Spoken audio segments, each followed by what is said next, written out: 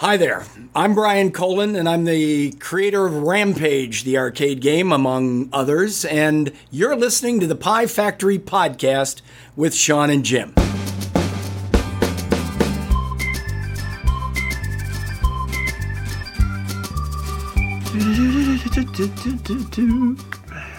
How long do you think we can stall the beginning of the podcast before our listeners will notice?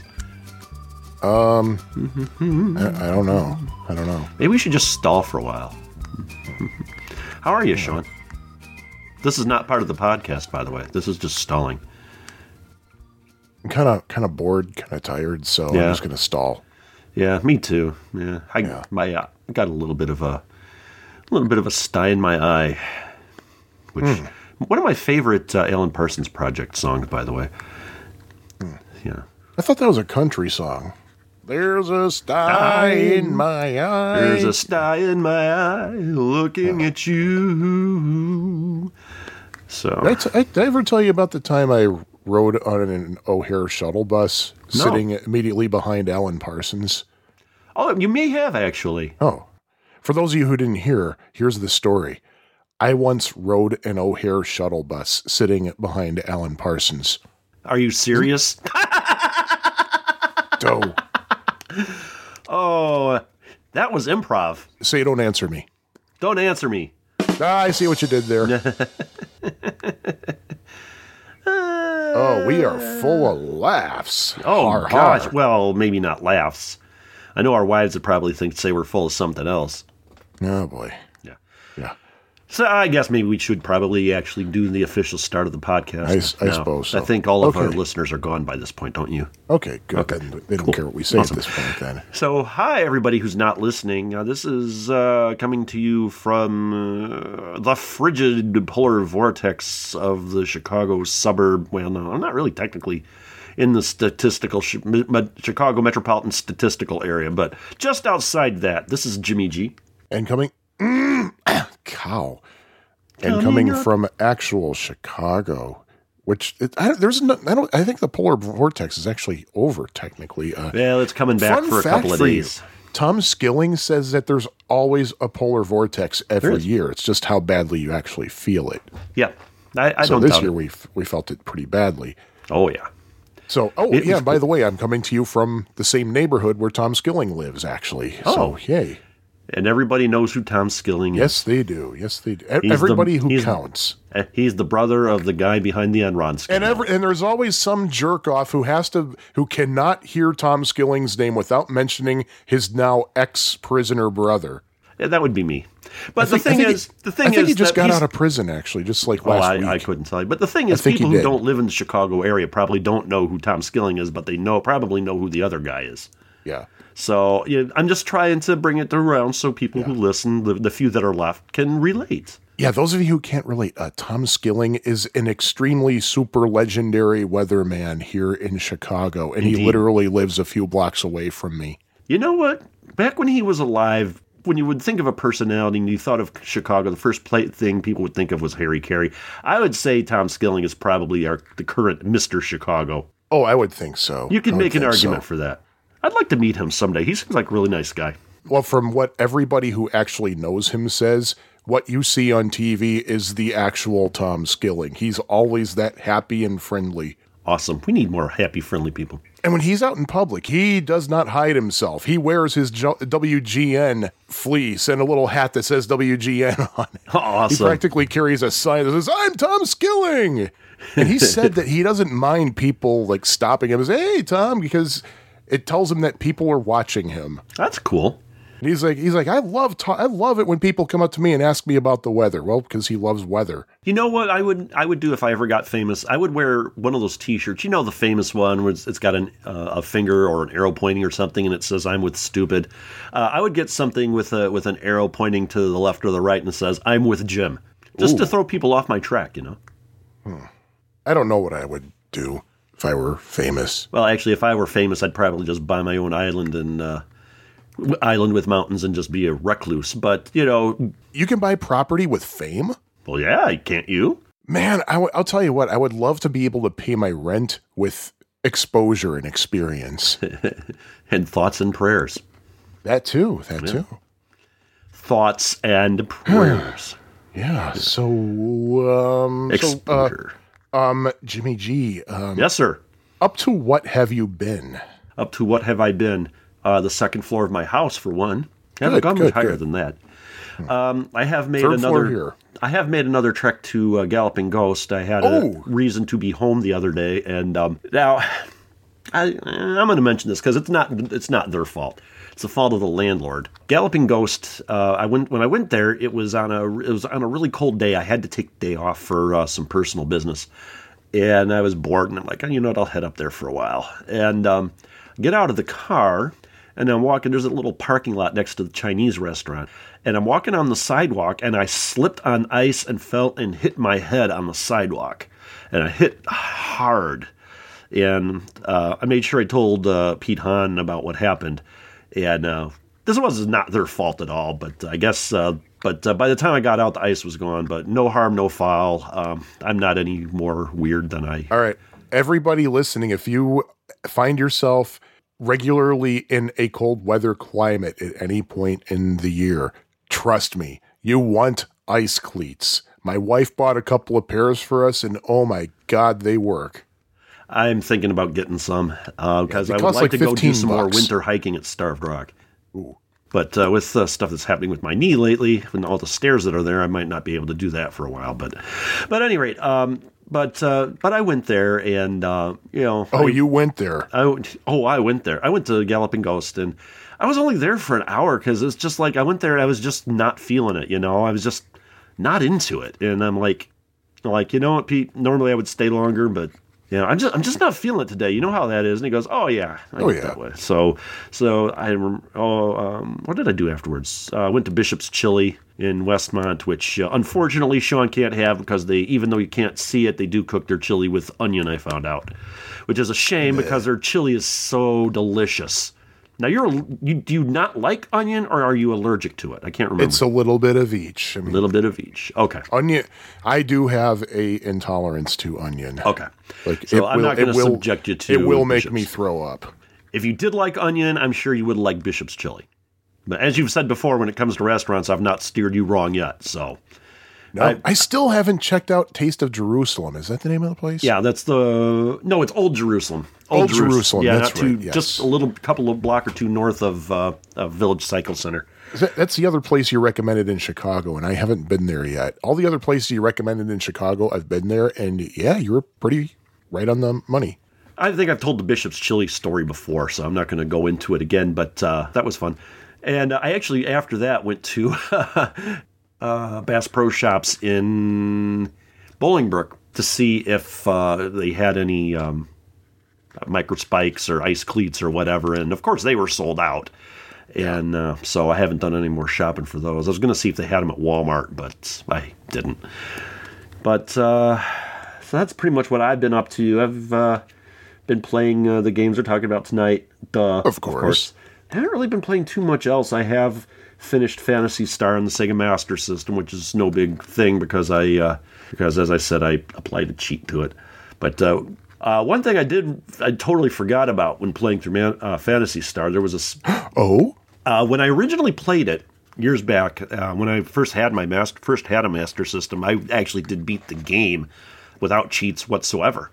And I totally forgot there's this scene where you and your other characters are having a dream, and you're dreaming that you're fighting a boss, and in this dream you're supposed to die.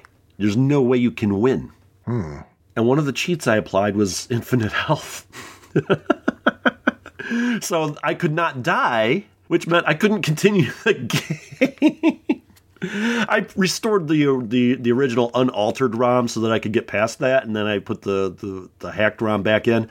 But I had totally forgotten about that scene when I first sat down to play Phantasy Star. I'm probably going to go through it again at some point, just regularly without any sort of cheats applied. But I remember why I really liked that game and why it's one of the few RPGs I really can play and enjoy. But yeah, I just, for the most part, just don't really enjoy RPGs. I do need to. I don't at all. I need to get back into Ys, but I think the other game that I've played that I really enjoyed, which was RPG-like, but not quite was Legend of Zelda 2: The Adventure of Link, which it had like the hit point stuff and all of that involved in it as well. But it was more of an action RPG rather than one where you're like going around and you have to stop and, one turn at a time sort of battles. And I'm like, I just can't do that.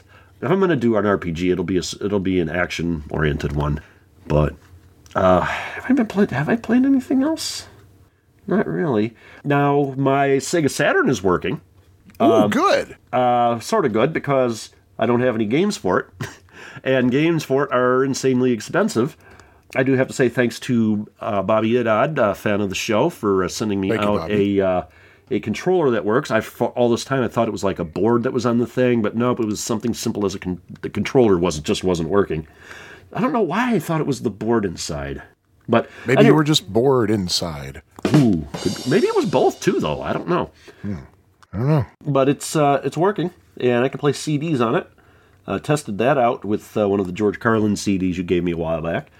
And I'm excited to get this going. I'm probably going to shell out a few bucks for one of the... what is the cartridge? It's not Game Genie. It's something like that. I can't think of the name off the top of my head, but there's one that they make that has like 4 megabytes of additional memory for the console. And there is a way to hack it to where it'll allow you to play CDRs on it. So I'm probably going to go that route. You can either do it yourself, which requires you having an actual game first, or you can just buy one off of eBay or Amazon with that already applied. I might go that route. I think it's a little expensive, but I'm probably going to go that route because there's some games I want to try for that. Everyone says that the one game for it that you really must play is Panzer Dragoon, and I've seen some video of that, and it looks really, really fun. So I'm gonna see about that, but I might not be able to do anything with that until Midwest Gaming Classic. So there's that. That'd probably be a good place to look for some cheap games. But the thing is, I think all the cheap ones are fighting games, which I'm not really interested in. Well, of course. Yeah, but there you go. So that's pretty much what I've been up to, other than nothing else really. I've been really busy. My kids have been having a lot of after-school stuff. Spring musical is coming up, and my kids are involved with that. In fact, I'm amazed I actually was able to do any research for tonight's episode because of that. And transporting kids hither, thither, and yon. So, but it's all for good cause. They're doing a musical called Pippin. Ah, yes, from Stephen Schwartz. I've never heard of it. The only Pippin I've heard of is Scottie Pippen of the Chicago Bulls. Yeah, of course. Of course. Well, he's the only Pippin that matters. That's true. How about you, my friend? What have you been up to? Hello? I'm waiting for your friend to answer. You're not my friend? Oh, you mean me? Yeah. Oh, my. Okay. Well, let's see. The Sunday after episode 89 was released, just as I said, I went to Underground Retrocade, braved the snow to get there, and I accidentally got the house high on Star Trek Strategic something simulator. I suddenly forgot you got the whole house high?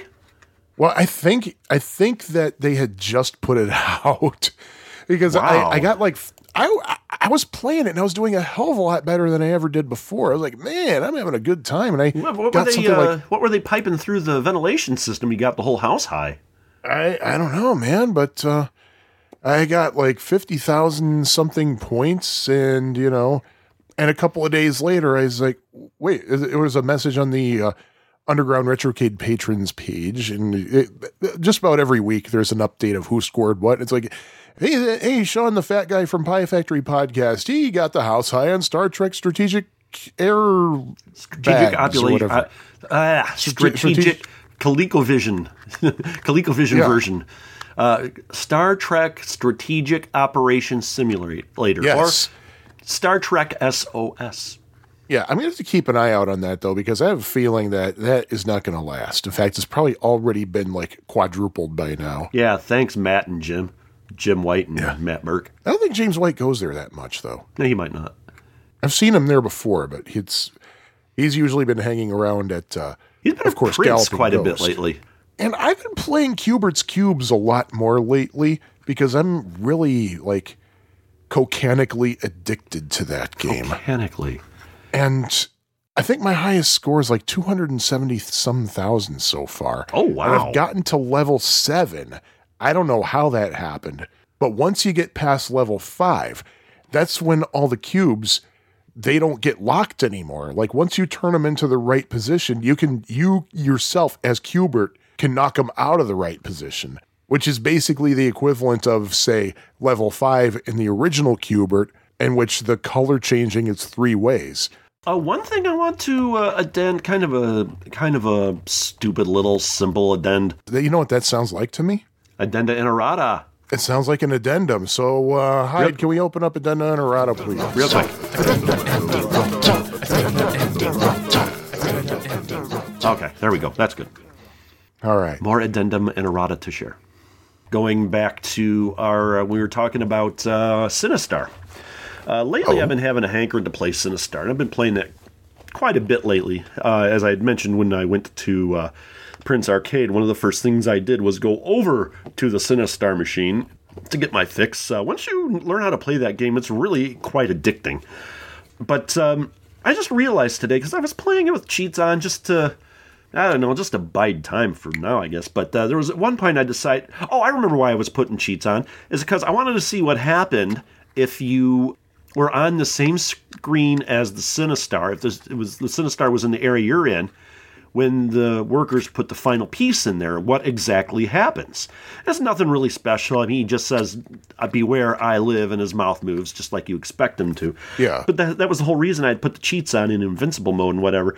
But I found this out, that if there's no sounds going on at all, when you bump against something, like an enemy ship or meat thermometer? Yeah, a meat thermometer. An asteroid, it makes a sound when you bump up against something. Just a little boom, boom. So that was interesting. And the errata I wanted to address. I somehow mispronounced the programmer developer behind Q*bert's Cubes. That was Neil Bernstein. So my apologies to Neil. I somehow dropped off the N in my notes, even though I had been playing that game like crazy and clearly saw his name on the screen every time I played it. And also I realized I was mispronouncing David Thiel's name too. I was saying David Thiel. It's Thiel, and his name, the TH is pronounced like a real TH. So yes, my apologies to David Thiel too. Oh, and also I think I have to correct something I said a few minutes ago. It's levels 6, 7, and 8 in which you're matching target cubes, where you can rotate them out of proper position, and then level 9 they lock again, but you have to get 4 tic-tac-toes. Ah, okay. And then level 10, it goes back to the correct cubes are no longer locked. And then level 11, they are locked. And what happens is levels 9 through 11 repeat that they just repeat as long as you play. So yeah, that's Q*bert Cubes, addenda, and errata. Q*bert's Cubes. They belong to him. Any other errata, addenda? No more addenda and errata. Oh. But we do have an email from Eugenio. Shall I start? I shall. Okay, thank you. So, Eugenio says, hello, Sean and Jim. Hello. Hello. I hope all is well. Okay, what is going on? 2 episodes back to back? Now I have more to get caught up with. Not a problem, of course. It just makes my emails longer. Before I start with game feedback, however, I want to share with you that my latest article is out on the Retro Gaming Times, and this one covers Pac-Man games on the Atari Lynx and the Atari Jaguar. The link is at the end of the email. Jaguar? So we will put that in the show notes, or as the 10 Pence guys say, the no-shotes. I also have an addendum to share. On one of my previous emails, I discussed Avalanche and how the closest thing I had played was Kaboom. Guess what? I was wrong. I didn't even remember that Shampoo Games made a homebrew port of the game for the 2600. Yep, back in 2007. I even posted it on the AA thread from 2007. As it was mentioned in the previous episode, it does look like Shampoo Games will be completing the game this year and releasing it in cart. I'm eager to see what he does with that game. Yeah, I actually am too. As I said, I had played Avalanche on the Atari 8-bit computer, and it was, well, there's not much to the game, so it was exactly like the arcade, but interesting to see what he does with the 2600 version. But I kind of liked Avalanche, but that's just me. So with that, it's time to start sharing actual game feedback, so here it goes. 1. Columns. My first experience with Columns came from playing the game on my Sega Genesis. I did not know the game was an arcade title that had been ported to the system, but given the name is a Sega title, or the game is a Sega title, it makes perfect sense. I'm a fan of puzzle games, and Columns is no exception. At first glance, a player may think this is nothing more than a take on Tetris, but the gameplay is different enough to make this its own game. Moving the colored pieces around to get them to match in the right sequence so that they can be erased from the board is a challenge on its own. I'll be honest, though, and say that though I do like Columns, I don't enjoy it as much as I like Tetris. And speaking of Tetris, number 2, Tetris. So where do I start? My first exposure to Tetris was when my aunt bought a Game Boy few, in quotation marks, years ago. I remember looking at the Game Boy and feeling like mocking it because of the grayscale screen, but I had to admit that this game where one has to form lines by organizing different shapes which are made of 4 squares was immediately addicting. It was hard sitting the Game Boy down that day, I think he meant to say. Over the years, I made it a point to get any version of Tetris I could find for any of the systems I owned. Heck, even for things other than game consoles. I remember I bought the game for my Palm Tungsten, and I spent tons of time playing it, and I have since gotten a version for any smartphone I've owned. I got versions for the Atari 2600, the best of which is Chitiri. I got versions for my NES, for my Genesis. I have clones for my Jaguar. Jagtris, anyone? I have versions on my PSP. I can keep going, but you get the picture. What I have never played, though, is the arcade version. Not once. I've never seen a machine for it. Now, I do have to share this story about Tetris with you. When I was still doing my medical residency, I was moonlighting at an urgent care center one of the hospitals had opened.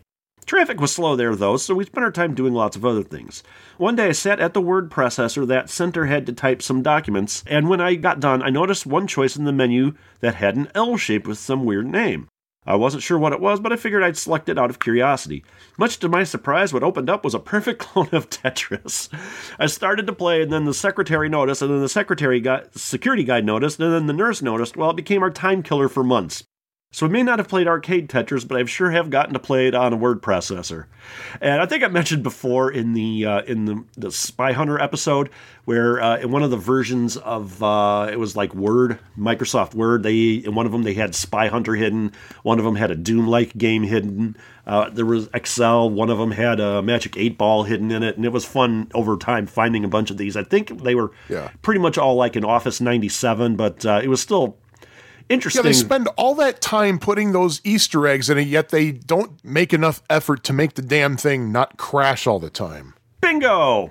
Yeah, that was, and I remember the Spy Hunter actually being pretty cool. It was like a way that they hid the names of the programmers of Word, Excel. Access had something. No, Access I think was the Magic 8-Ball, and Excel was Doom, and Word was Spy Hunter. I'm pretty sure. I'd have to look at eeggs.com, but I'm not going to right now.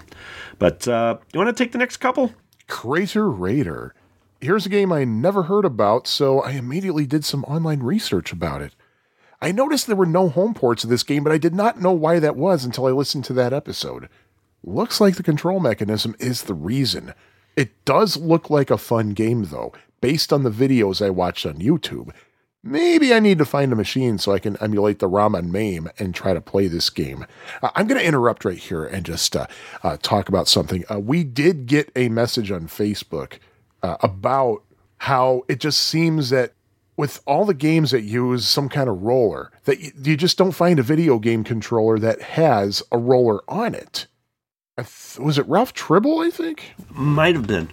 Yeah, I think it was Ralph Tribble posted a link that had a story about a video game controller. It had a joystick on it. It was a left-handed joystick, but it had a left-handed joystick and it had a roller controller on it. I forgot what the link was, and I can't find the actual post.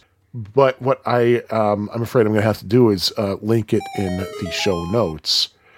Here it is. You guys talk about lack of spinners on current controllers. I recently picked one of these up, and he wanted to try it on Tron. It's the Mad Catz Xbox Live Retro Stick 360. Yes, that's the one. Yeah, and I looked that up on eBay. That's long, not. Oh, yeah, it's from 12 years ago. Yeah, and I believe if looking at that, there was not a trigger on the joystick. I think. Yeah, it doesn't look like it. But I did some digging about finding a way to build a rotary controller for Windows, and I saw a really simple like kludge that somebody did using a mouse, an optical mouse. Basically, you drill like a hole in the bottom to put like a dowel, and then on that you mount a disc, and you put a knob on it, and then you cut out like a piece of foam or whatever so you can rest the mouse upside down, and you just spin the dial on top of it. And I'm like, that's pretty ingenious. It's a kludge, but it's pretty ingenious. And I was thinking, I might try that sometime. Oh, might you? I might not. You never know. So, yeah. Yeah. So, getting back to Eugenio, Q*bert's Cubes. Here is another game that I've never had the chance to play in the arcade. I actually didn't know of the existence of Q*bert's Cubes until only about 5 years ago when I saw the 2600 version listed on Atari Age. I was quite curious about the game and downloaded the binary to give it a try, but found myself utterly confused with no clue about what to do. I assumed it would be similar to the original game, but this was totally different and I couldn't tell what was happening, so I gave up on it. I figured my problems were due to the limitations of the 2600, but I didn't try to get the instructions, which I clearly needed to learn how to properly play the game. Unfortunately, I haven't really given the game much of a chance, but at least I know now how the arcade game works from watching videos. I suppose I should give the 2600 version another chance, since that's the only home version that seems to exist of this game. Of course, I can always make it to Chicago to play the real thing. Well, Brookfield, actually. Now, didn't we say Q*bert's Cubes was also on the ColecoVision? It's on the ColecoVision, and there's a Commodore 64 playable prototype. That's what I thought. Yeah, and the ColecoVision version does not have Sheldon Turtle. Yeah, I believe that's right. So, 5 and 6 are about the games we're talking about today. Shall we read them? Let's read them later. Okay. And but we'll close out his email, though. We'll say 5 and 6 for later, but we'll close out the email. That's it for now, guys. Keep up the good work. I'm sure the Podfather is pleased. Going to the final frontier, gaming, Eugenio. So there you go. Doesn't he have a theme on the 2600 Game by Game podcast? He does. It's like almost every other person on there has a theme of some sort when they write in or send an MP3 or an audio file. If they write something in every episode, yeah, that's true. Because I was thinking about making my own theme, but I realized I don't have much in the way of musical talent. So actually, I'm not a terrible singer, but that's debatable. Well, I mean, the only class I did get A's in high school was choir. There we go. So, all right. Do we have any more addenda and errata or letters or news? I really do not believe so. What about on Atari Age? What do we have there? Atari Age. Oh, yay. Let's check out Atari Age and the... we have a message from Newt Monkey. Do we now? Yeah, it's just short here. It's I love this podcast, at least as much, if not more, than the Atari 7800 Homebrew podcast. Dauber, you've got a great voice and presence and are very well spoken, and you've got great chemistry with Jim. Okay, I agree with this first point, but not the second point. You guys have kept me company on lots of bike rides and jogs, and also on some long and cold walks back from bars. Bars. So, bike rides and bars. That's the Chicago way, isn't it? Bars and bike rides. Mm-hmm. God, I haven't been on my bike since January. Me neither. Like the beginning of January. And it's not so much the weather. It's more like I don't know where the ice is, and I don't want to have another wipeout. Well, with me, it's pretty much the weather, and now I'm having some issues with my knee. I got to get looked at. So I'll bet you biking will help. That always helped me with my knee. Well, we'll see. But I'm hoping it's nothing serious because I don't want to get knee surgery until at the very least the end of the year. So after, I've met my deductible on my insurance. There you go. So, all right, there we are. Did you ever have a time when you hoped it was something serious? Why so serious? No, not really. But I didn't want it to be silly either, so. Oh, there's a new podcast out, Retro Game Club. Yes, and I actually listened to the first episode today. And it stars Hughes from He pronounces it Hugh. Oh, okay. It's spelled Hughes, but pronounced Hugh, from the old lamented Retro League podcast. And bit of a different format. It sounds like they're taking more of a emulation / programming bent when it comes to the games that they're talking about. Yeah. And wonderful to see him at Midwest Gaming Classic again. He'll probably be there. Yeah, he is so easy to spot. He looks kind of like Fabio. We'll let him know when we see him again. Because I looked up and I saw, oh, hey, Hugh, what's going on, man? I had never seen him before. Yeah. Then so. No, I saw his picture on Twitter once. Oh, okay. So hopefully we'll see him again. And I think we will, because believe he mentioned it on episode 0 of the Retro Game Club podcast. So I've been listening to that, and I've been listening to, what else have I been listening to? Just my regular slew of podcasts as well. So there you go. Yeah, same here. Did you hear? I am proud to say this. Snay? There's a new podcast out hosted by Mo Rocca. It's called Mobituaries. Yeah. And he basically talks about dead people, like famous dead people that he admires, and like he had an episode about Sammy Davis Jr. recently, and there was a very brief moment of it when somebody he was interviewing was talking about how Sammy Davis Jr. and somebody else, I forgot who she was, some famous actress or singer or something, they would love to play Ms. Pac-Man with each other. That's awesome. So I had to retweet that, and Mo liked our retweet. Woo! So hopefully Mo's listening to Pie Factory podcast. Woohoo! Awesome. So I think with all that, should we maybe talk about a game or two? Let's talk about a game or two. Oh, let's talk about a game. What gamer would you like to talk about? Why don't we talk about the game I was tasked with, not really tasked with, because I wanted to talk about this one. The game that I selected to talk about. And that is good. So go ahead and tell us about Pigskin 621 AD. Wait. Oh, I studied the wrong game. I guess that means that I studied the right one then. Oh, good. So I was convinced I had the wrong one. For the past 2 weeks, I was convinced I was looking at the wrong one. So naturally, I didn't check with you. Uh-huh. What a dilly we would have been in. Fortunately, I did research on Boulder Dash, so there you go. Boulder Dash. And yes, there was an arcade game of Boulder Dash. In fact, there were a couple of them, come to find out. But the one we're talking about, although I will mention the other one, the one we are mostly talking about is the version from Exidy. This is a really interesting game. First of all, anyone who's had an 8-bit computer, or even a 16-bit computer, knows Boulder Dash. It's the classic game of where you got this guy named Rockford, and you're in this mine, underground, whatever, and the object is to collect all of the gems in the maze before time runs out.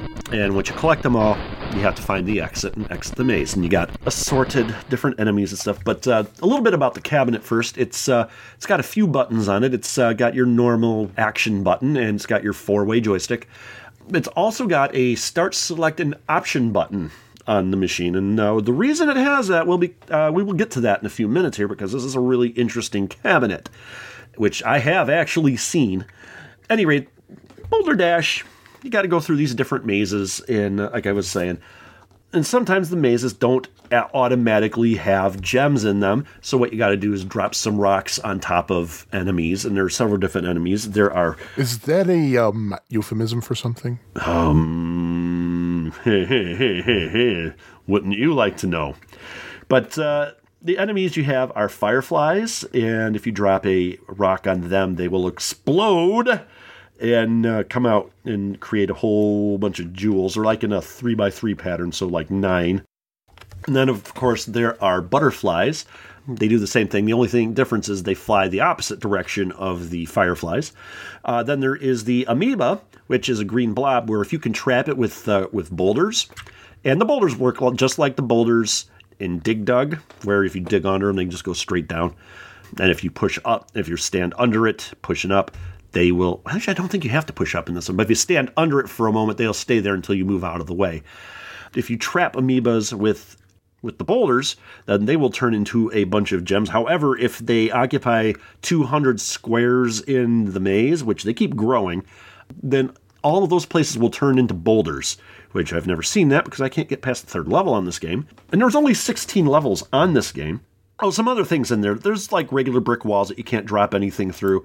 And then there's also enchanted walls where if you drop boulders through them, the boulders that fall through will turn into jewels, but only if they're jewels, not gems. Or diamonds. They could be diamonds, but they look like diamonds, but the manual calls them jewels. But if you drop a boulder through them and there's space underneath, they will turn into gems. The exterior wall is a titanium wall, and, then I mentioned the escape door. Or the exit, actually. But there are 16 different mazes. The first maze is the intro, where you just pick up jewels and exit, before time runs out. And then you got different rooms where you pick up the jewels, but you have boulders and a few fireflies. Then you got a maze, which is really difficult to get through. And then you got next cave is called Butterflies, where there are no jewels. You have to drop boulders on the butterflies to create them. Then you got one called Guards, a Firefly Den, Amoeba. But then you got a level called Amoeba, and then you got an enchanted one called Enchanted Wall, Greed, Tracks, Crowd, Walls, Apocalypse. And you make the butterflies and the Amoeba touch in that level to make the jewels appear. Then one called Zigzag, Funnel, and then Enchanted Boxes. Enchanted. So, yes, and levels aren't numbered. They're lettered A, B, C, D, E, F, G, H, I, J, K, L, M, N, O, P. As far as scoring goes, I don't know. You get 500 points. When you get 500 points, you get an extra Rockford, which I understand is a fine album by Cheap Trick from a few years ago. I've yet to hear it, but I heard it's one of their best. And the point values are determined by the cave difficulty level and bonus status. And you can choose which of several levels to select, or several caves to select, as I just mentioned off there. You can select the intro, the Guards, the Greed, or the Apocalypse level from the beginning, and then there are 5 different difficulty levels you can select at the beginning, too.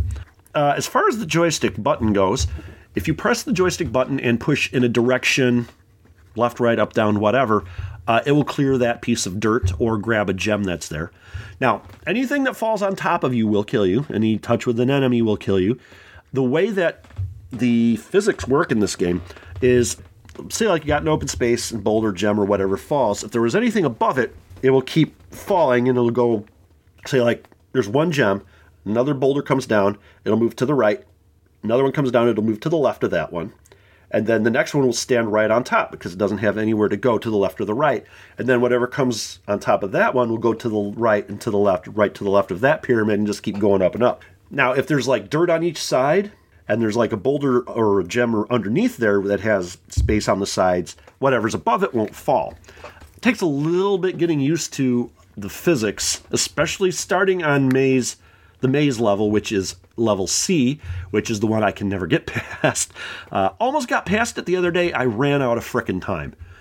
I think I may have mentioned before, I've been trying to catch up. I've been listening to back episodes. When I'm caught up with all of my weekly podcasts, I've been listening to back episodes of Antic.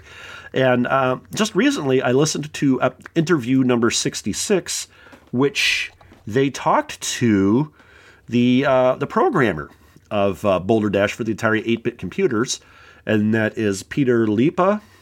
Peter, Liepa. He actually translated it from another language to assembly language, but basically it was pretty much his project because he didn't have much contact with the original programmer, even though he was on the in all the credits. But you might want to check that out. It was episode 66 of the Antic podcast. Link in the show notes.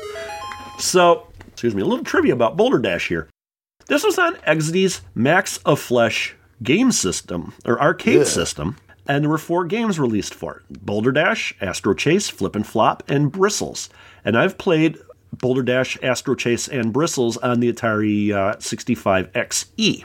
Now, I had mentioned how there was a Start, Select, and Option button on the cabinet.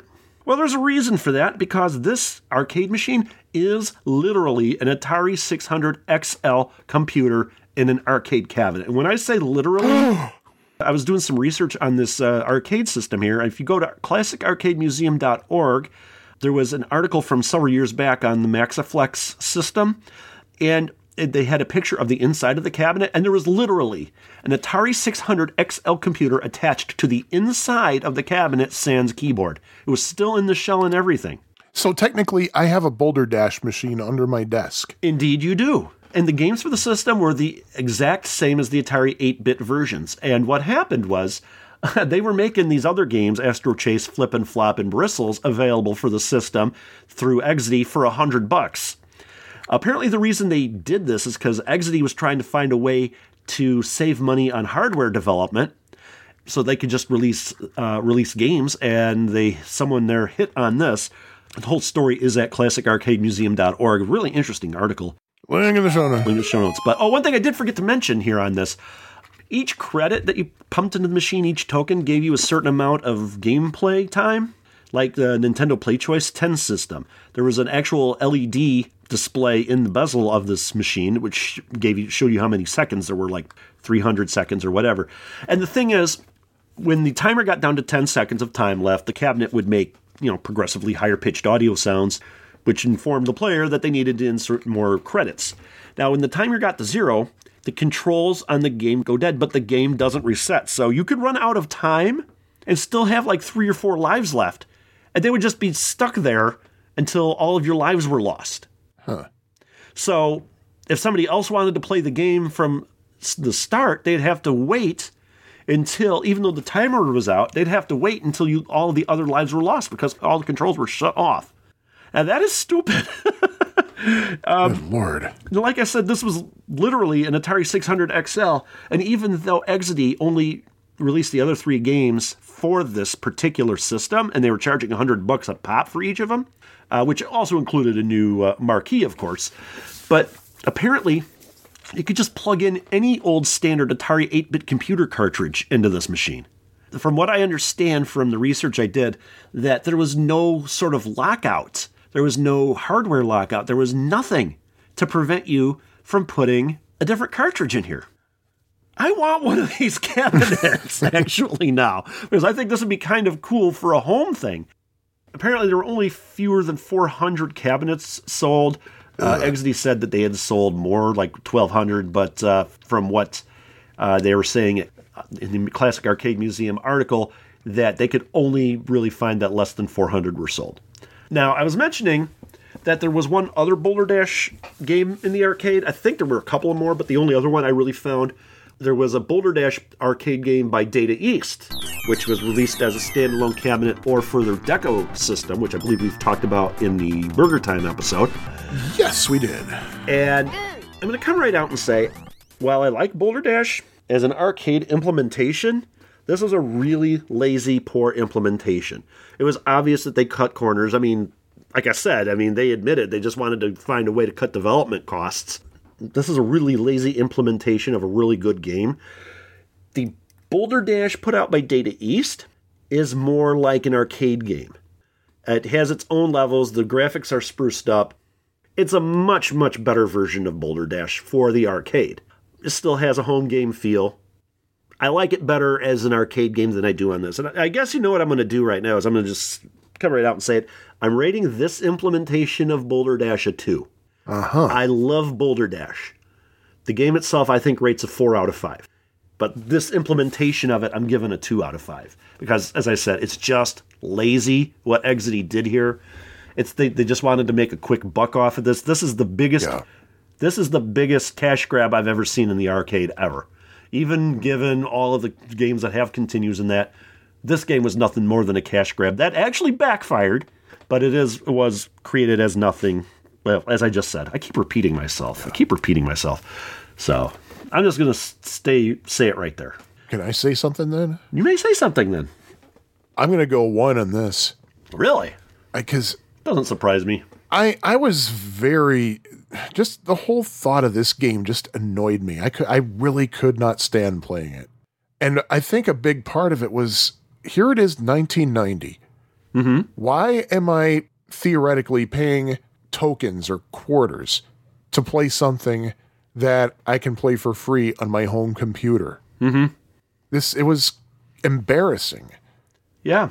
Yeah, and you're talking about how it's all about, reducing costs. When has reducing costs ever in history resulted in a better product, better quality? I'm talking about like things that are specifically meant just to reduce costs. Right. When has anything ever improved because of that? it may, in some cases, match the existing quality, but improving, no, not at all. The thing is, I would agree with you. In fact, you know what? I'm going to change my grade to a 1. I can be very influential. Yes, you can. Or is that influenza? I don't know. Are you feeling okay? I don't know. I'm a little hot, according to all the ladies. Then it's influenza, then.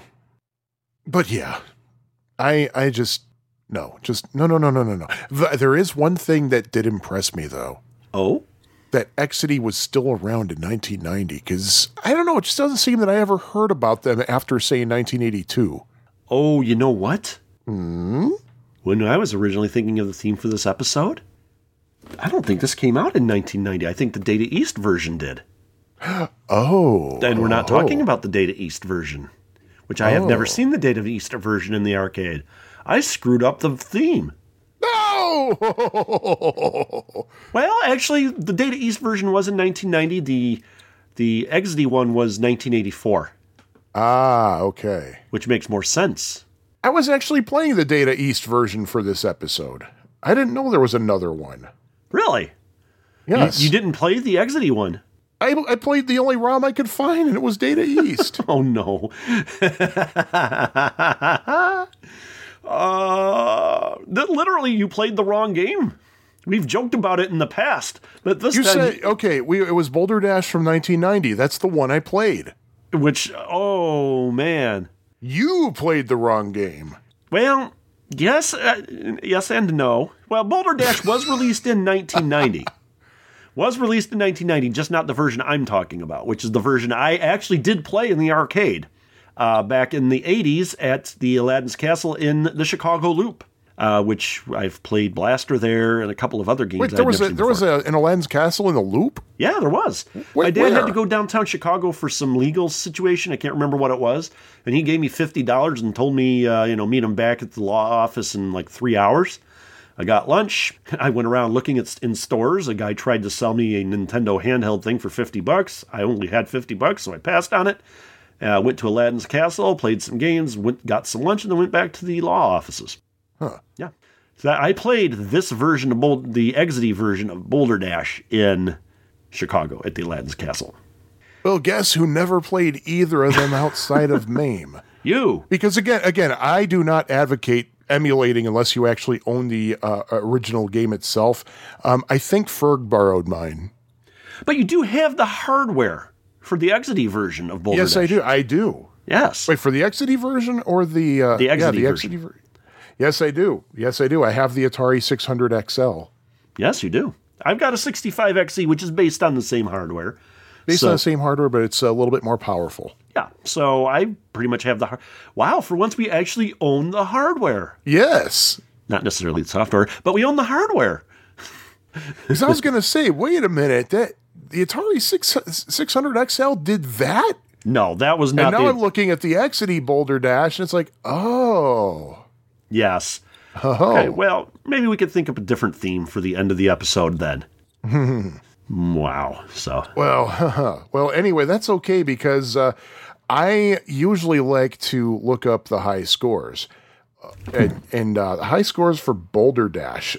Neither version of Boulder Dash is listed on Aurcade.com, AURCADE.com, which tells me that at least none of the arcades that participate in Aurcade.com actually have it. Doesn't mean they don't exist anywhere, it just means that nobody who's associated with Aurcade.com and nobody reported a location that has either version of Boulder Dash. And as for the Twin Galaxies, they also do not track it. There's no track for it right now. So, I don't know. I don't know what the high scores are. I just don't know. So, yeah. It definitely looks like some of these are in the hands of collectors. So I'm sure of it. I would, like I said, I would love to get one of these, but really, just looking at this one picture, all I need is an Atari computer of some sort and an arcade cabinet.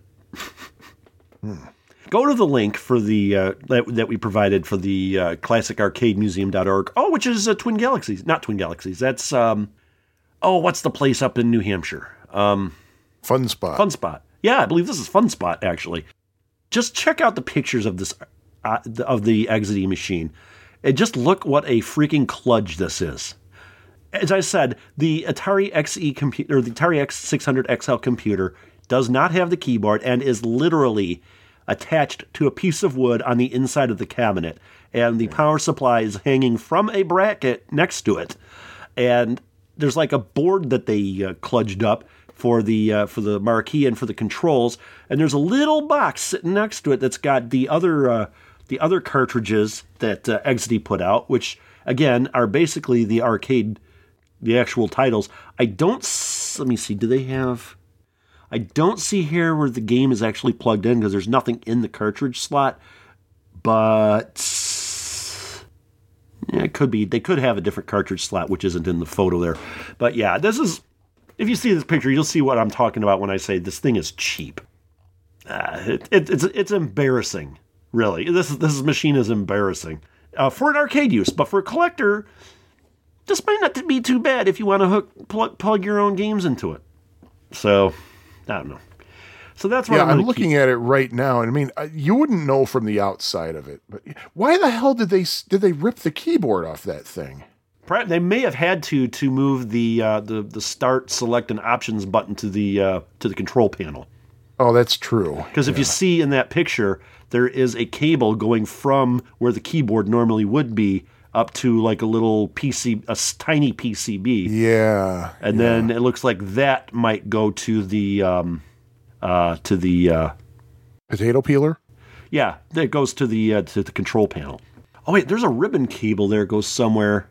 I wonder if that's... No, that ribbon cable... this ribbon cable is actually where the start, select, and option button would be, and that goes somewhere. Oh, man. I'm going to have to check eBay later to see if there are any Atari 600 XLs without the keyboard. Ooh. Then you can make one of these. I'll bet you somebody might have one for sale for parts and not know that it was once a Exidy Boulder Dash machine. Ooh, you might be. You might be right. Interesting. Because there's every once in a while you see something like that, and it's like, do they realize what they have? Case in point, my wife's high school friend who played piano at our wedding, his mother did not know that the Beatles Yesterday and Today album that she had could easily fetch her thousands of dollars because it had a butcher cover under it. Google butcher cover Beatles if you don't know what that means. But yeah. So anyway, sorry for the confusion, folks, but there were two Boulder Dashes, the Exidy one, which I talked about, the Data East one, which Sean played. And hated. And hated. And then, of course... I might have a different opinion about the Exidy one now. Like, I kind of like the Data East one. I really like Boulder Dash, the 8-bit versions. I actually had the Boulder Dash construction set on the Atari ST when I had an ST way back when. And really liked that. But like I said, this was just really lazy. Just a quick and this is something I would never pay for either. I just get a public domain version of it. Mm-hmm. So, actually, I did also have a public domain version of Boulder Dash for the Atari ST called Skullduggery instead of Skullduggery. And instead of boulders, they were skulls. But it played exactly the same. And I rather enjoyed that, especially because that was one of the few games on the Atari ST that actually ran in high-res mode, which was black and white on the monochrome monitor. And that was fun to have a game on that, which, black and white, but it was still fun. Kind of just pretend you were playing on a higher resolution Game Boy and you were set. I think, is that all we have to say about Boulder Dash then? That's all I have to say about it. But yeah, my one goes for the Data East version. And my one goes for the Exidy version. Yeah. Again, love Boulder Dash, hate the Exidy version. Yeah, I guess maybe for episode 91, I will try the Exidy version and get back to you. There you go. Do that. You do that. So, see, we already have an addenda and errata. We do, don't we? Yep. So, what do you say we move on here? I say we move on here, and since it's my turn to talk, I might as well realize, hey, there's something else we forgot. Even though I haven't been doing all the talking here, my throat is very dry, so I need to have a drink.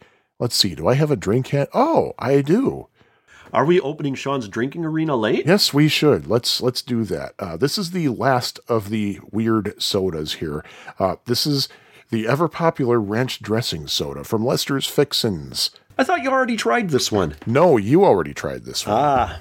You already tried it, and I can already tell right now, this stuff smells nasty. I'm not really looking forward to this at all. There's one more Lester's Fixins drink that this place has that I didn't try yet. It's just maple syrup, and I'm thinking, is there really a point to trying that since I already tried the maple bacon? I would say probably not. Maple syrup flavored soda actually sounds pretty good, actually. Oh yeah, I'm sure. But I liked the bacon one. Now, I seem to remember when you tried the Lester's Fixins, we have video of it somewhere, when you tried the ranch dressing soda at Midwest Gaming Classic in 2016, I believe. Mm-hmm. Yeah, because it was Dan Lambert from Underground Retrocade, actually got the video of it, if I'm not mistaken. You said that it tasted kind of like Sprite and crayons. Yeah. So let me see what I think of it. I'm so not looking forward to this. Thankfully, I have some lemonade here to wash things down with in case this is really nasty. Oh, God. Yeah, at first, okay, it's really weird. As I said before, I like this better than the sweet corn one. I could not stand the sweet corn one. This one, I drank the whole bottle. This tastes like sour cream that's just about ready to go bad. When it loses some of its zing, and you know you're not going to have any more. That's what this tastes like. And the aftertaste kind of tastes like sour cream, but with a little bit of sugar in it. I still say it tastes like a crayon. I can see that. I can totally dig that. But I am not finishing this. I finished the other ones. This one, no. This one, I'm just going to flush it down the toilet. There's a little bit of a rust buildup around the very, very, very top. I think this will clear it out. If the battery connection cables in your car are corroded, you can use it. Oh, yeah, I don't think I got to worry about that. So, yeah, ranch dressing, bleh, forget it. Let's talk about something a little bit more pleasant, shall we? We shall.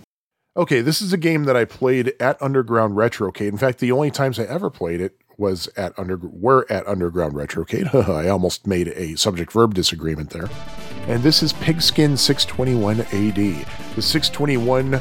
Wait a minute. Aha! Pigskin 621 AD. Pigs 21 AD. Yeah, whatever.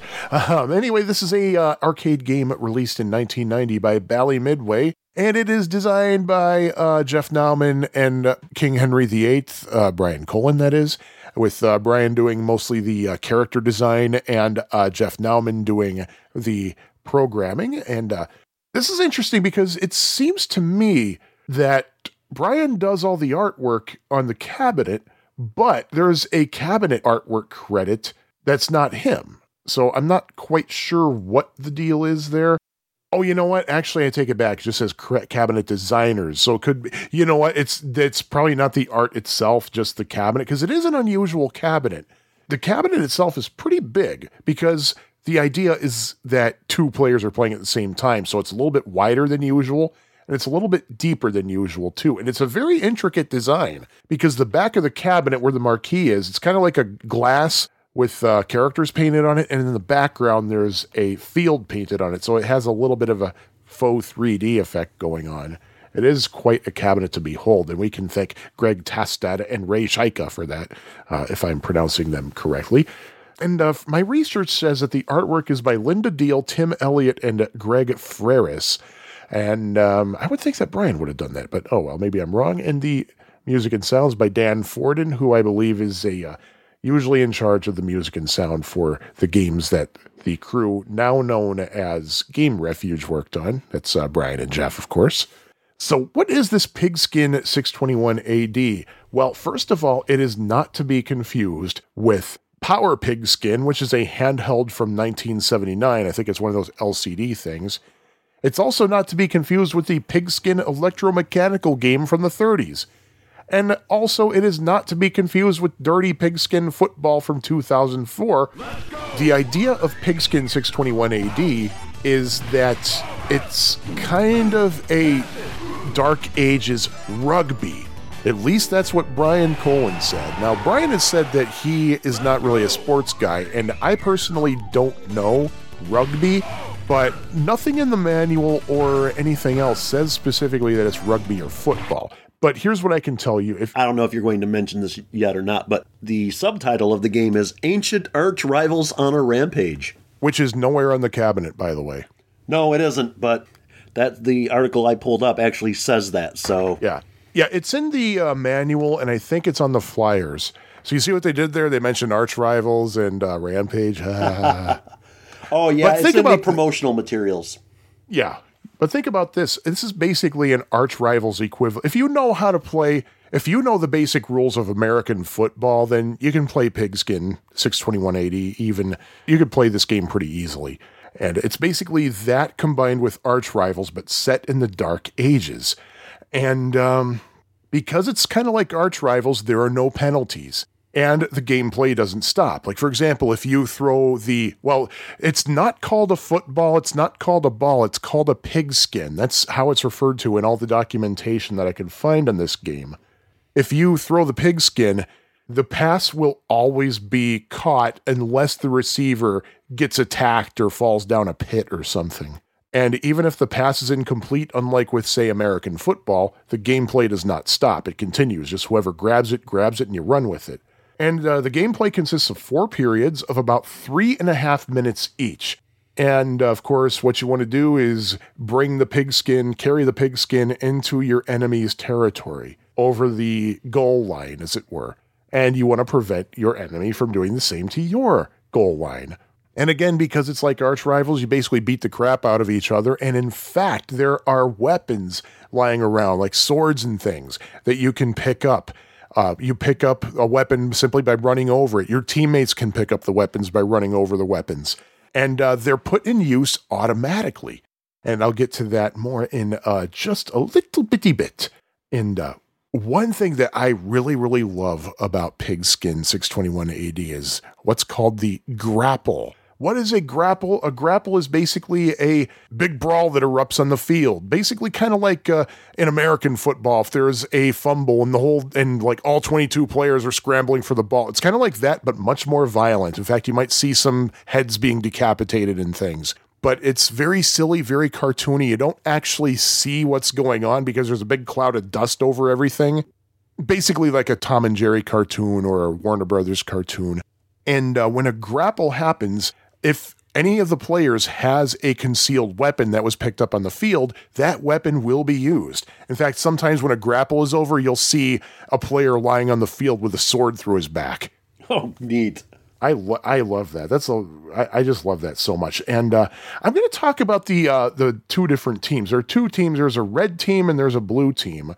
It appears to me that the red team is supposed to be Vikings, because they wear what is supposed to be Viking helmets, even though Viking helmets did not have horns. Yes, that's right. Any of you who draw Viking helmets with horns in them, you're wrong. Those are drinking horns. The reason that they show up on old artwork is because when the bodies were dug up, it was thought that those were horns in their helmets that fell off at some point since they were buried. But no, Vikings were buried with drinking horns. That's what those are. I have Viking to mention helmets here, didn't have horns, period. I have to mention here, I've talked about the Norway store before, and they actually sell fake Viking helmets with the horns in the gift shop. Well, actually, in the gift portion. Well, the horns makes them fake. Well, yeah, but I'm saying they're even more fake. Yeah. But let me talk about the teams. You got your blue team, you got your red team, and each team has a captain. The position that the captain holds is called gruntback. The captain of the blue team, which player 1 controls, is named Thor Akenback. Get it? Thor Akenback, because his back is Thor. Suffering fuckatash. And Thor is the guy with the helmet that has blue horns. Actually, I take it back. The blue team is the Vikings. The red team is the non-Vikings. And the captain of the red team is Attila DeSoiled. You can tell which one the captain is because each captain has a big mask shielding his face. If you can't see his face, it's one of the captains. And the captain, of course, is player 1, player 2. And aside from the captains, each team also has 3 forwards. And the forwards consist of 2 pork blockers, And kind of like the grunt backs, what they do is they try to cover the entire field. And the other forward is called a running boar. And the running boar tries to stay in the enemy territory. And each team has 2 guards. There are 2 types of guards. There's a goal squatter and a hog tackle.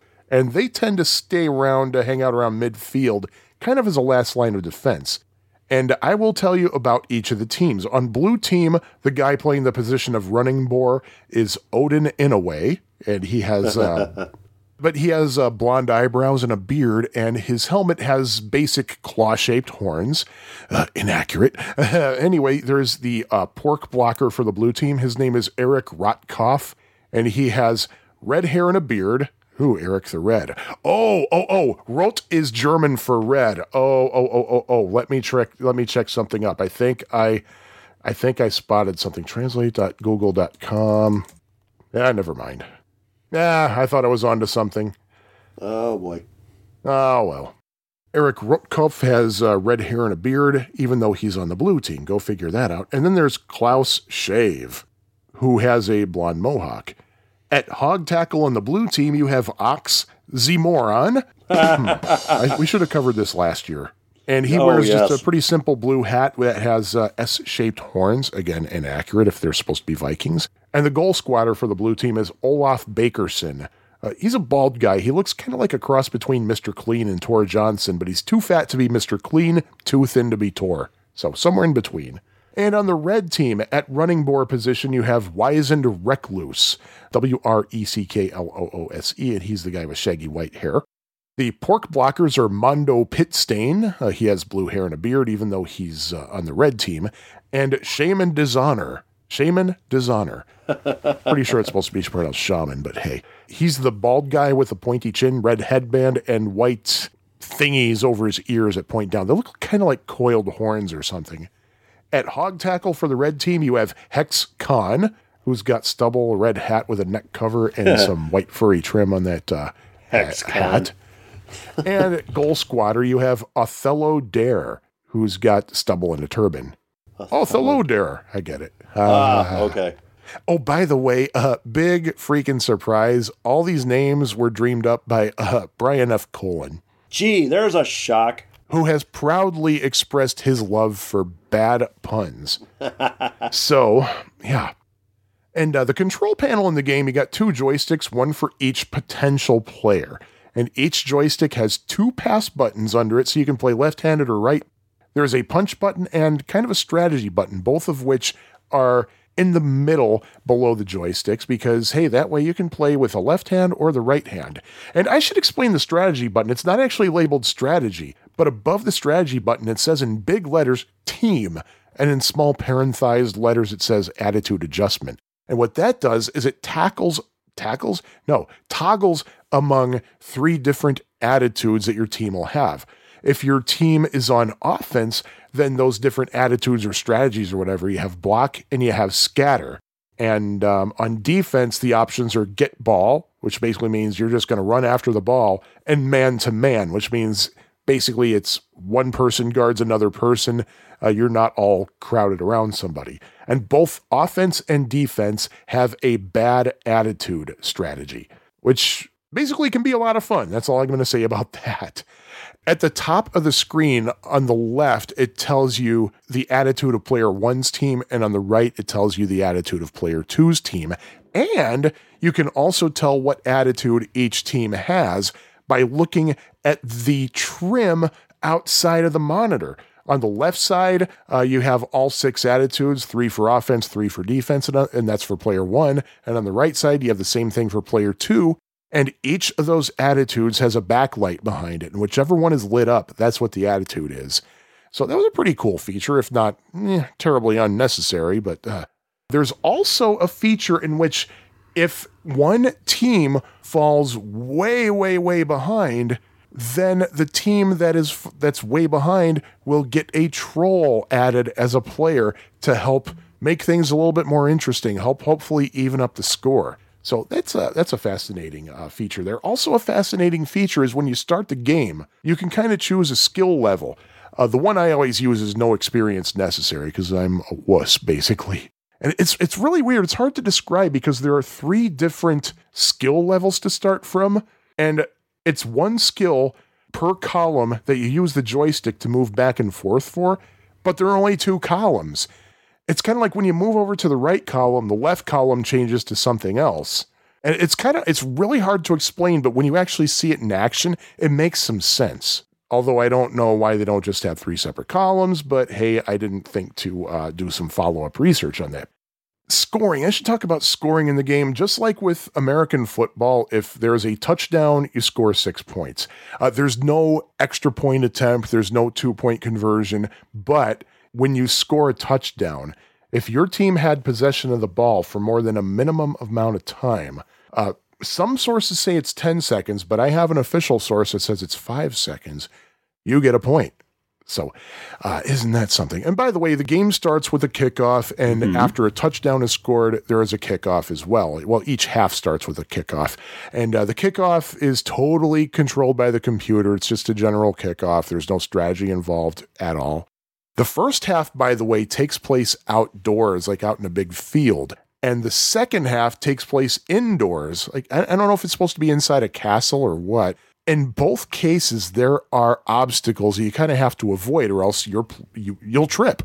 And if the player carrying the ball tripping, then that player fumbles the ball, and most likely the opponent will pick up the fumble. Outside, you could trip over a pile of rocks, a tree trunk, a pile of bones, things like that. And you can trip over, well, not tree trunks, but you can trip over other things inside. I don't like, there are dinner tables out there with candles on them for some reason. You can trip on those things.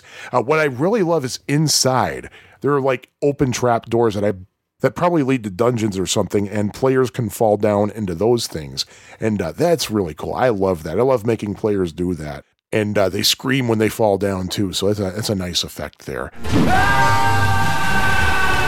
And that's one way that a player can be knocked out of commission for a little bit, is to fall down a pit. Another way that a player can be knocked out of commission is if a weapon is used on a player during a grapple. The exception being a captain. Captains are immune to injury. But if somebody gets seriously injured during a grapple, then that player will be completely out of commission until either a goal is scored or the next half begins, whichever comes first. So, yeah, lots of fun with that. I think I covered the actual gameplay as necessary, but I do want to go over a couple of fun facts about Pigskin 621 AD. Yeah. What is unique about Pigskin 621 AD is, well, kind of like Arch Rivals, if you put in 1 credit in the middle of the game, just all of a sudden the game will pause and you'll have a countdown asking you to put in another credit, like a quarter token, whatever, to continue the game. There is an option in which you can actually pre-purchase an entire 4-period game for it's either a 2 or 3 credit discount. Oh. So that's a nice little feature. That's a nice touch. And that nice touch that you just complimented led to the discovery of a bug in the original release of Pigskin 621 AD. When Pigskin first came out, earnings were doing really, really, really well. They were climbing, and then suddenly they fell off at certain locations. That happened about 8 weeks into the release. Then they found out there were other locations where earnings were doing really, really well and then suddenly tanked. And they're like, what the hell's going on? Are people really that not interested in it anymore? And it turned out that wasn't the case at all. What they figured out was if you were in a 1-player, I think this is the combination that triggers it. If you were in a 1-player game and then a second person joined and opted to prepay for the full game, then after the game was over, the machine was on free play. Oh. Until it was turned off. Interesting. And rebooted. So yeah, that was interesting. And I think if I remember correctly, Pigskin 621 AD has the unique distinction of being a game in which the attract mode doesn't show you the gameplay at all. Really? Really. But what it does show you is a P.O. box address you can send a self-addressed stamped envelope to, pardon the dangling preposition, to get a free player's handbook, including rules, strategies, Pigskin product information. That is a little catalog you can order Pigskin paraphernalia. Oh, interesting. Game tips, designer's notes. And the P.O. box was Plano, Illinois, which makes me wonder if that was Jeff Nauman's personal P.O. box, because I remember before Brian told us that Jeff's from Plano. Yeah. Brian's from Homewood, Jeff's from Plano. Plano's the last city in the original Rampage. And guess why? Because Jeff Nauman lives there. Because Jeff Nauman lives there, or is from there, or something. There's one small building. I love it. And I did some looking around to see if there was if anybody actually had that. And you know what? There is a copy online, and guess who's going to link that in the show notes? Somebody will if somebody remembers. So yeah. So that's a little bit about Pigskin 621 AD.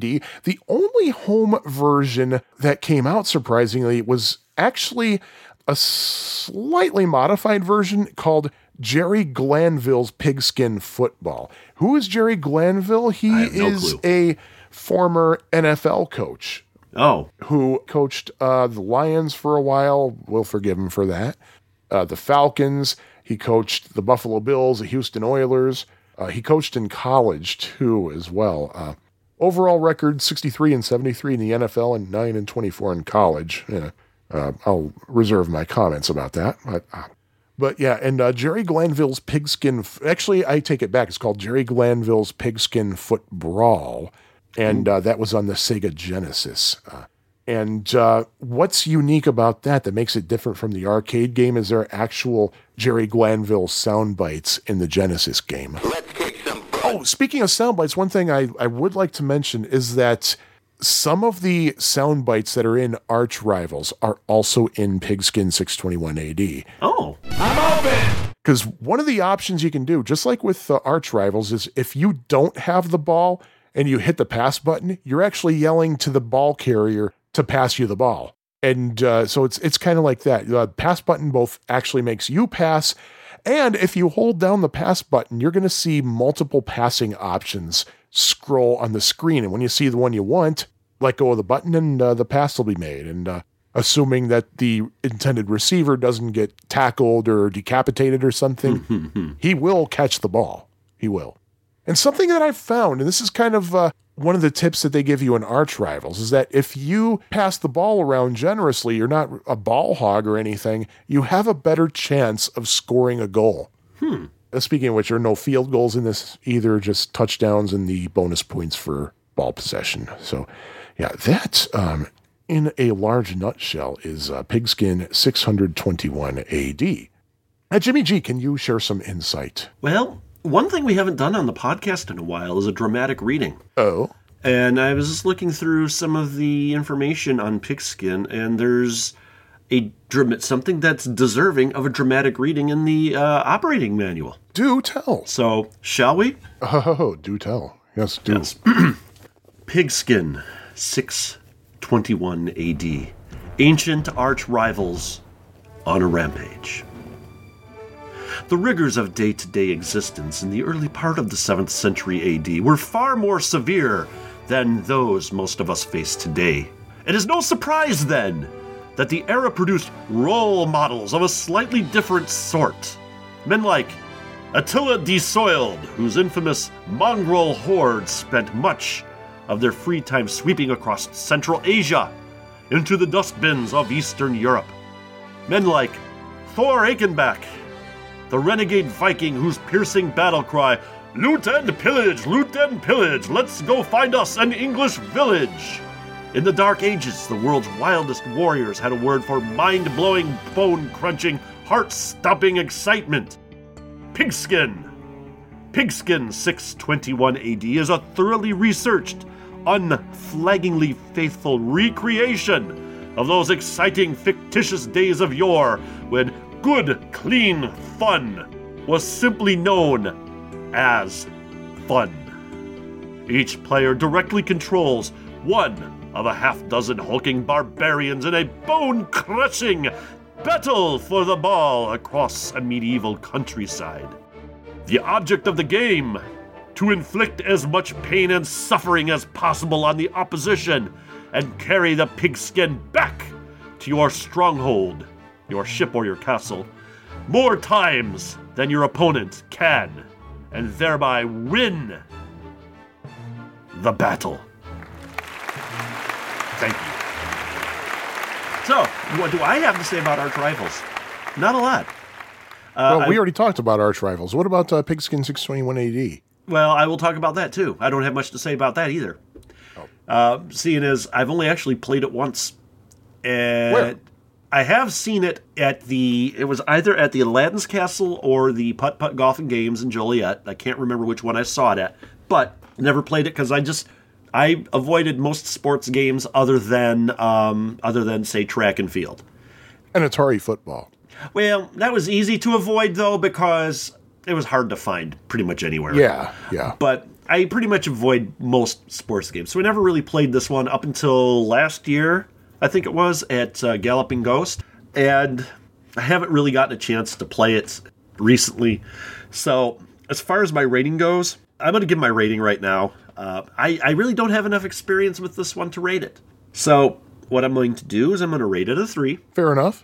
Because I don't have enough experience one way or the other. I can't fairly judge this game based on one play.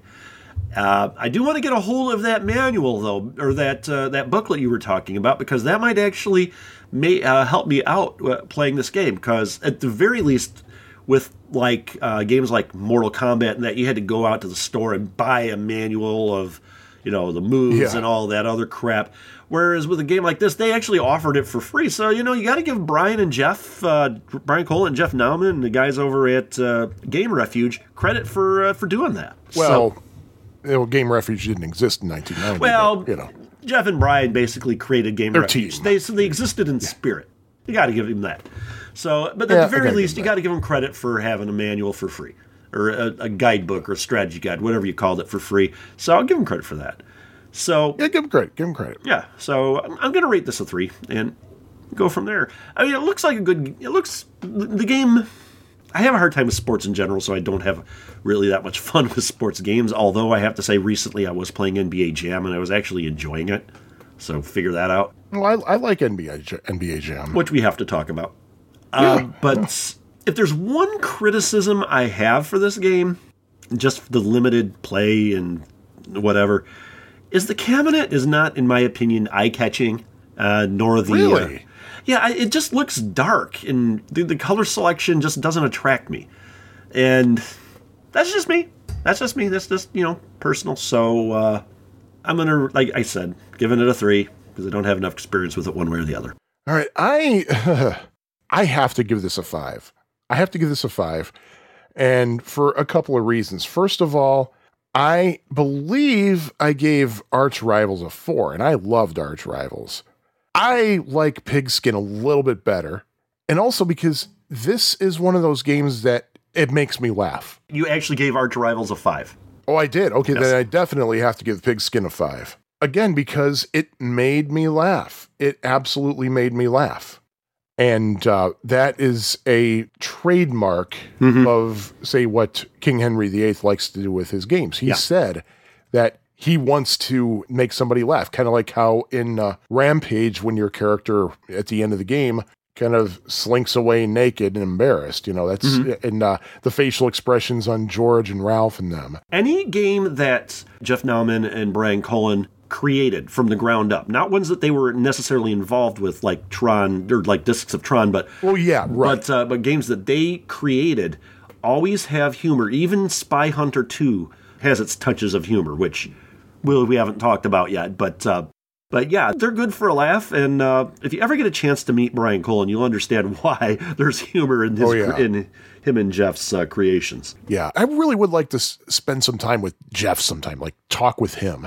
I've met him only briefly a couple of times, and just to see what makes him tick. We spent considerable time with Brian Cole, and of course we see him all the time when we're at an event, or he's at Galloping Ghost a lot. So we see a lot of him from time to time, but not much of Jeff. I'd love to see what's behind his mind. I know what's behind his mind, and it's called the back of his skull. But hey, hopefully he didn't slam it hard on concrete like I did. Yeah. And because this game made me laugh. I mean, I was laughing out loud. I love the cartooniness of it. I love the grapples. I love when those things happen and I see body parts falling off.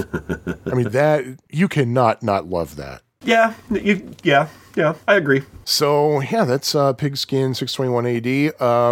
I'm a big fan. I am such a big fan of it, and yeah. Yeah. I wonder if he has any more of those. If they have any more pigskin caps, they're only $6.95, $2 shipping and handling. Illinois residents had 6%. But that was in tax. 1990. That was like $1 million back then. Yeah, that's true. So anyway, I'm really out of things to say except the high scores. This is crazy. There's nothing listed on Twin Galaxies for a high score for this, but it does have a track, which I wish I would have known when I went to Underground Retrocade, because I would have videotaped myself and have Scott get me some footage of the dip switches so I could submit it. Here is the rules. Whoa, excuse me. That's a nice rule. Here are the rules that Twin Galaxies has for the track of Pigskin 621 AD. This is a one-player only variation. You must complete all 4 quarters and win by at least 1 point, or your attempt will be disqualified. Wow. You may freely insert a credit for each quarter. This game will use the special blowout rules for final score, where it is tabulated by how many points you have won by. Example, if you beat the computer 21-3, your final score will then be 18, which is how many points you've won by. You must win by at least 1 point or your record/attempt will be disqualified. Only the first match will count. And there are no records for that yet. And it says player challenge selection equals normal, game time, medium preset. And that's the same setting for Aurcade.com, which lists Jacob Glenn having the highest score of 6. Performed at Tokens and Tankards on September 3rd, 2016. I got in the 30s at Underground Retrocade. I should have done something about that. And Tokens and Tankards being a very short-lived barcade in Arlington Heights, Illinois. Yeah, I think we touched upon that previously. Yeah, Brian talked about that when he was on our show. King Henry VIII talked. Sorry about the name dropping. Yes, which King Henry VIII mentioned it. He liked that place, I think. Which that was all the way back episode 24. Yeah. Wow, it's been that long. Holy crap!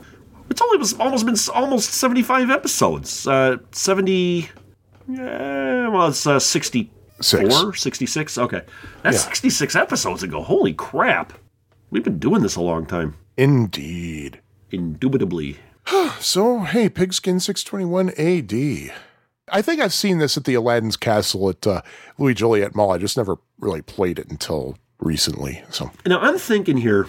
So if you follow the Twin Galaxies rule, you could score the most points ever. Let's say 50 points. Okay, just for example. Yeah. But if you lost the game, you don't get the record. Right. Because the way that Twin Galaxies takes a score is the difference between your score and the opponent's score.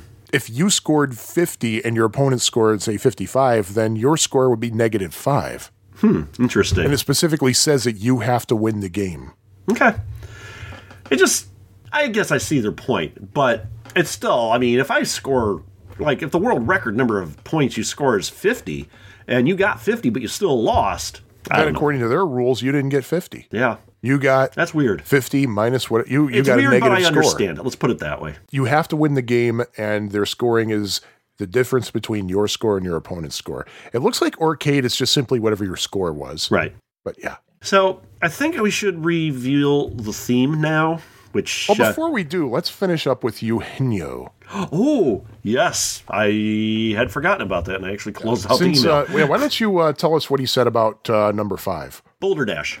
Here we have another one of those games that started life as a home computer game and then was adapted to the arcades. Though I know there are several home versions of this game, the first one I played was the Atari 8-bit version, which is the original game. I own a 5200 conversion of the game as well as the sequel titled Boulder Dash 2. Oh, by the way, the reason why I didn't mention any ports for Boulder Dash, because I thought that was kind of pointless, because the arcade game is the port. So yeah, I agree with that. So anyway, I own a... If you want to find out more about it, you can listen to that episode of the Antic Podcast, which I had mentioned in that portion. Really? Can I? You can. Oh. But nobody else. Anyway, I own a 5200 conversion of the game as well as the sequel title, Boulder Dash 2. I also have the 2600 and Intellivision versions. I was an executive producer for the latter, so that must be a homebrew. both of which are great adaptations in their own right. Now, the 2600 version, was that ever released? Was that released in limited quantities? I think that was released in limited quantities because they only got a certain number of licenses from First Star Software because they wanted to do it on the up and up, and they got the right to do it. It cost them some money. Oh, by the way, First Star Software doesn't exist anymore. They got bought out by a German company whose name is escaping me at the moment. But if you go to, if you Google Boulder Dash, the official Boulder Dash website will give you all that information. Anyway, Of course. the arcade version, though, is one I have never seen or tried. I wonder if these are rare, as I would have expected seeing one at PRGE or FPF. which is the Portland Retro Game Expo, or FPF, Free Play Florida. In any case, this is certainly one fun game that I find most addicting. The gameplay may appear simple and it may remind the player of games like Dig Dug or Mr. Do given the digging mechanic, but Boulder Dash is quite different as there are puzzle elements to the game and there is a timer to contend with.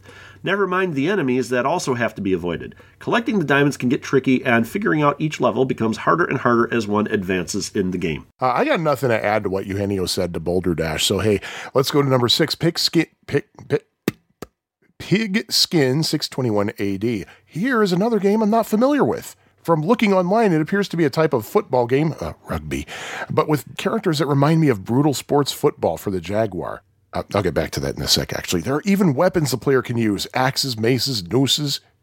Wait, shouldn't the plural of nooses be niece? Oh, well. Scythes, spears, swords, and torches.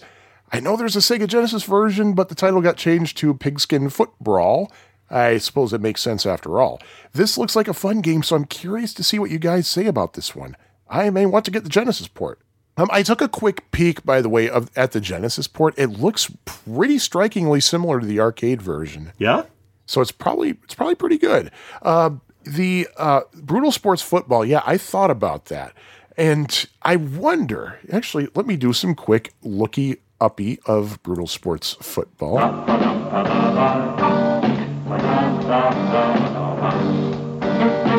Brutal Sports Football does indeed come later, and it actually does look like it was extremely likely inspired by what the hell's the name of the game? Pigskin 621 AD.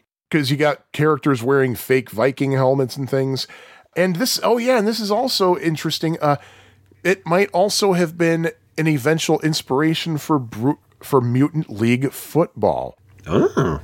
And which, of course, I've heard our of bragging point for that, we're going to name drop again. We got to interview Tim Kitzrow last year, who did the play-by-play for that game, and there's a new version of it out. So, hi, everyone, Tim Kitzrow, and you're listening to the Pie Factory Podcast. Boom shakalaka! Yeah, but yeah, and it's just kind of like how Basket Brawl on the newer Atari consoles, the 7800 and the Lynx, that was most likely inspired by Arch Rivals. Mm-hmm. In fact, Arch Rivals, the full name of Arch Rivals is Arch Rivals: A Basket Brawl. I think I mentioned that I got a 7800 multi-cart here that's got Basket Brawl on it. And I was playing that with my son for a little bit, and I was actually having a good time with that game. The Atari 7800 gets a lot of flack for not having good sports games, but both of the golf games and both of the basketball games on it are really good. Yeah, the only golf game I played on it was Ninja Golf. And I have played Mean 18, which is really good. It's a really good version of that. And I've played, of course, Ninja Golf. I've also played one-on-one basketball, which I had when I originally got my 7800, and they did a really good job with that one. Me and my brother, we used to play that It's one. decent. And basketball is really fun on it. And, do we have anything else we need to add about any of this stuff? Nope. Of course, we know our theme, since this is episode 90, was games that came out in 1990, except I screwed up. We kind of split the difference in Boulder Dash. So the theme is actually arcade games that we each rated based on just one play. Yeah? Yeah, true. So, or Pigskin for you, or Boulder Dash for me. Or I was thinking about this. Games that had a version released in the arcade in 1990. See? Because while I talked about the 1984 Boulder Dash. Good recovery, Jimmy G. Good save. Mm-hmm. That's very good. That's very good. All right. So we got two saves. So yep, we absolutely do. Even though we haven't been really good at keeping up this habit, we tried at the beginning that every 10 episodes or so, we'd kind of do something a little bit offbeat, off the beaten path, I guess.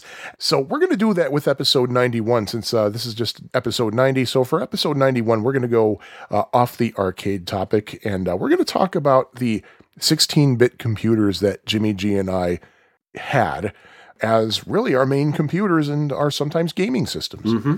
Did I get that right? Yeah, you did. Oh, good. That's something. It'll be our 16-bit episode. Yeah, 16-bit.